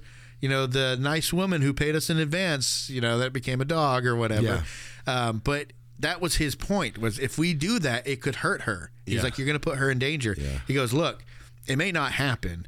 It may kill us all, but it's our only shot that we have now. Yeah. And that's when Venkman's like, I like this plan. You know, it's all he had, but he was willing to do it knowing that there was a chance that they could save her and they could all still come out of it alive. Yeah, because I mean the thing was is that they did try to shoot Gozer or whatever, the human form of Gozer. So it's just a shapeshifter, but it has when Gozer's ready to start destructing, because it's Gozer the Destructor, Gozer the Gozerian. It has to have a form which its victims have to choose. Okay. So you know, and previous ones, that's what Lewis was saying. You know, Vince Clortho was saying about all the previous forms it took. Well, in this day and age, it took the form of the Stay-Puft. Gozer became the Stay-Puft Marshmallow Man because that's what Ray thought of. Yeah. And I don't know why it was Ray above all the others that are down there on the streets or whatever. I guess the Gozer was talking proximity or something. Like who decides? Like whoever's at the gate. Hey, you're a human. Decide something. Okay, that's what I'm going to be. You know, I don't know how that works. Maybe that's a Rachel moment. Fly. That's the closest to a Rachel moment. Here's an on the fly top 5 ideas. Mm-hmm. What do you think would be come to your mind? What would be the best idea? I'm going to think about that. Let me get through these last ones because I'm going to have to think about that. Yeah. What I thought was great was that by the end they all have their, you know, they have their commands. You know, they all have their roles, right? Whereas before, Peter really didn't want to do it. You know, they were in the hotel. He was about making the money, but he was kind of just wandering around, you know, just real lazy about it, not wanting to do it. They come up that you know, Peter's calling the play. Got your stick. Oh! Beat him up! Beat him hard! Ready! Let's show this prehistoric how we do things downtown. So it shows why he's the leader, because he's charismatic and confident. Yeah. And, you know, when the giant Marshmallow Man shows up, it's the two scientists that lose their minds. Yeah. You know, Ray checks out, basically. Well, because what Egon says, I'm too scared to even think right now. Yeah, that's. I think that was a very important thing where when Egon said that, he said that it was beyond his comprehension. You know, he can't think beyond his comprehension, you know, that he couldn't understand what he was seeing. And he's too scared to move. And Venkman even said about Ray, he's like, he's checked out. He's gone bye-bye. It's because they didn't know that, you know, their logical minds couldn't comprehend that this is something beyond science. Whereas Venkman, you know? Who's not really a scientist, you know, he's scientist. He did enough to get the doctorate or whatever, but not really. He's seeing this as, okay, well, this is just like everything else we've seen that I didn't believe in before. Exactly. Whereas these other guys, they've always believed in it, and they've seen the little ghost here and there. Now they're seeing a, you know, ginormous 200-foot Marshmallow Man or however big it is. So I thought it was interesting that, you know, Peter's all full of confidence. He cares about what he's doing now and not just being the face or taking credit as the hero. You know, they're all in a line. He's given the commands. You know, the giant Marshmallow Man shows up and the two scientists lose their mind, and it's Venkman and Zeddemore who are just like, okay, you know, just taking it in. And all that kind of stuff. I just love that stuff. Do you think that monster was kind of like a crutch? You know, in a way, I mean, that monster was very easily beaten. I mean, they just basically took a flame to it. Well, like I said, they're not heroes. Yeah. So they if they had done some kind of heroic thing where it took a great feat to beat this thing, it wouldn't match the rest of the movie, because that's not who these guys are. These guys are, you know, roach exterminators. That's basically all they are. Yeah. And so you had to have it be somewhat simple. And, of course, we bring back what you said earlier in the foreshadowing when he said, let's cross the streams. Yeah. So as they get together, you know, he stands next to Ray, who I believe are the two main male leads, you know, Ray and Peter. And, you know, he's like, I'll see you on the other side, Ray. You know, nice working with you, Dr. Venkman. They cross their streams, and then Zeddemore and Egon add theirs. And then, you know, of course, it's a big explosion. Yeah. Peter does the best job at hiding, as usual. Doesn't get a bunch of marshmallow, and he's depressed. And, you know, you could see... Until he sees that she's alive. Yeah, but see, you couldn't see their faces when they're walking, and Venkman gets in front of them, and he's walking ahead of them. Mm-hmm. And then the other three, and you could see Dan Aykroyd kind of... Like, you could see that... You couldn't see his face, because you couldn't see the front of him. You could only see him from the back, and it looked like he was just kind of tilting his head, looking at Venkman, like... how did that happen? I mean, just the way he tilted his head looking up and down at Venkman, and same thing with Egon. Right when they come out of the area and you see Venkman, he's totally clean, except for a little bit of muscle. So he walks ahead of them and they're walking behind him to go to face, they're like, "Oh, are you okay?" Spengler! Venkman! Spengler! Oh, Spengler. Oh, are you okay? I feel like the floor of the taxi cab. Vicky! Yeah, all right. Oh, thank God. Oh, you okay? I'm all right. You all right? I'm all right. You all right? Yeah. You okay? Fine. And then they ask Peter, he's like, yeah, I'm fine. Yeah, and then he walks in front of me and you could see Dan Aykroyd kind of... His character looking him up and how is this happening? But that's what I'm saying. He's the guy that will be like, yeah, let's do it, and then kind of just slightly push somebody ahead of him to go do it. And they even half the time when they don't even notice it. The other characters don't notice that he's doing that. When they had gone up all the stairs and come into Dana's apartment, they found that they're like, more stairs, and he's like, let's go. And he starts marching, and then he stops, and he's like, why don't you guys go first? He's like, come on, let's go. And he gets behind, he lets everybody else go first. So that's just who he is and everything. But, he gets Dana out of the little dog statue thing, and she's like, oh, hi. She's charmed to see him there and everything. What the hell happened? And, then we get the good, going downstairs scene, and the music breaks in, and you get to see everybody. Poor Lewis, he wanted to go with them in the car, but the ambulance no, you got to come with you. But I was going to go in the car. He's like, hey, does anybody want to interview me? And right then and there, he's going to be in the second one. And he's going to be another side character, but he's going to be pretty much doing what exactly he's doing in the second one. Yeah. Following around like a little puppy. Yeah, yep. And I got some things to say about Janine in the second one, too, as well. But... But that's how we end our movies. Our movie, nothing crazy for the finale. There's a spectacle. There's a big marshmallow man, and them shooting it, and it's melting everywhere. Obviously, most people that know about movies probably know marshmallow stuff was shaving cream. Obviously. And it even looks like shaving cream. It really does. I remember when I was younger, I was like, that looks like nothing like marshmallow. No, because it doesn't. It would be way too sticky and everything. It would be awesome, though, but it would be... I know, I'd be licking my arm and stuff. I'd be looking like a weird person, Like but everybody would be doing it, too, so it would be too weird. I'd take a piece of chocolate and just kind of like scoop up some of the marshmallow and eat it. Yeah, or you could come up, bring the demon back, or bring the thing back. Bring Gozer back. Can we bring Gozer back? Yes, bring him back. Then make a graham cracker man. Okay, destroy him. Bring Gozer back again, and make a chocolate man, and then you could have s'mores. What do you think was the reason that he chose a Marshmallow Man instead of like, I don't know, something innocuous? I guess it had to be funny. I feel like maybe it was probably supposed to be, and I just seem to remember hearing something. Because it was a lot like the Michelin Man. That's what I was about to say. I think that's what it was supposed to be. Cross between the Michelin Man, the Jolly Green Giant, that type of thing. But it had to be kind of like not too scary, because this is a family movie for kids and everything. With the sailor. Yeah, it was like a cross between the Michelin Man and Cracker Jack Boy. Yeah, but when the Cracker Jack Boy, when the Stay-Puft Marshmallow Man looked mean, though, he looked really mean. He did. I remember that used to scare me. Real pissed off. But when I was younger, none of this really scared me. I think I was more scared by elements in the second one than I was the first one. Yeah, absolutely. The painting alone, you know. But the library thing never scared me. The fridge thing in Dana's apartment. The dog chasing Rick Moranis was a little freaky. Bit. It was a little bit. Yeah, I remember going like, that would suck, especially when he's pinned against the window. He's like, somebody let me in, and nobody cares about him. No, good old New York. That's classism. That is so classism. Yeah, you need to stop with your classism. But I think maybe the one that maybe got me the most was all the arms coming out of the chair, and then her being pulled into the bathroom. That was a genuinely terrifying part. Like, not to today's standards, that's probably nothing. Yeah. But back then, and as 5 or 6 or 10 year, however old we were, that was a pretty impressionable part. Oh, absolutely. It's a great movie. It's timeless. Like you can tell that it's in a certain year. You could tell it's the 80s. You can tell it's an older movie and everything. But there's no themes that were important to that day. The only thing that's really important to the day, besides like the aesthetic, is like the music. Yeah.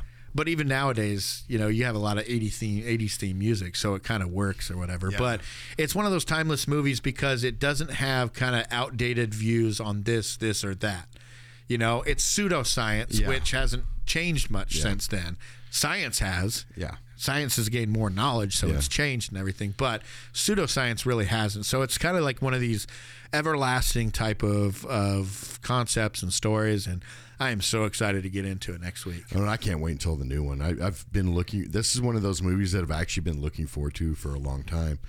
Ever since I heard it was coming out, I was like, yes. And I get into this, and I like that they're making kids Ghostbusters. Yeah. But I said a little while back, our last movie, I was just like, it didn't really get any better. This one just got better every time I watch it. Wait, which last one? Because viewers or listeners may not know that we did The Frighteners last week. Oh, yeah. And we didn't release it for certain reasons and everything. But were you talking about that or another one? No, Frighteners. Okay. It wasn't worse. It didn't get worse. The Frighteners didn't get worse. It just didn't get any better, where this one was definitely one of those films that got better the second time or the 15th time around. Yeah, and it was fun. Yeah. And I love Ghostbusters, and it's a timely classic that I'll watch probably until... Timeless. Yeah, timeless. Timeless. Yeah, and I'll probably watch it until I'm old and gray. Yeah. So for the listeners, just so you guys know, obviously this is the 9th today when this is being released. And next week we will be doing Ghostbusters 2.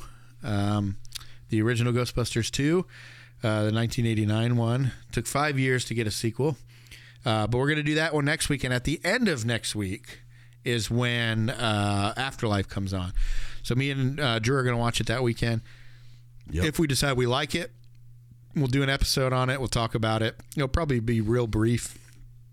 More analytics to come as you watch it more often and kind of get a good sense of it. But we'll probably give an initial reaction, maybe like a 30-minute to an hour type of episode for that. So and we haven't done a new movie in a long time. It's been a while. We know what we like and we know where our niche is and everything. So, but yeah, we're gonna start doing more newer movies as well. So get ready for that. But if you guys want to get a hold of us, we're on all social media at the Post Credit Podcast, except for Twitter. We're at the Post Credit. Our email address is thepostcreditpodcast@gmail.com. We have a website. It's www.thepostcreditpodcast.com, and we're on YouTube.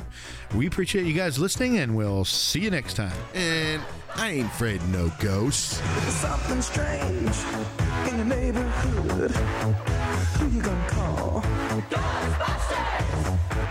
There's something weird and it don't look good. Who you gonna call? Ghostbusters!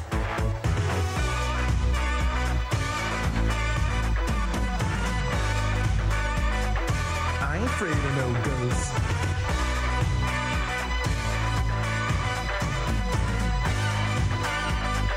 I ain't afraid of no ghosts.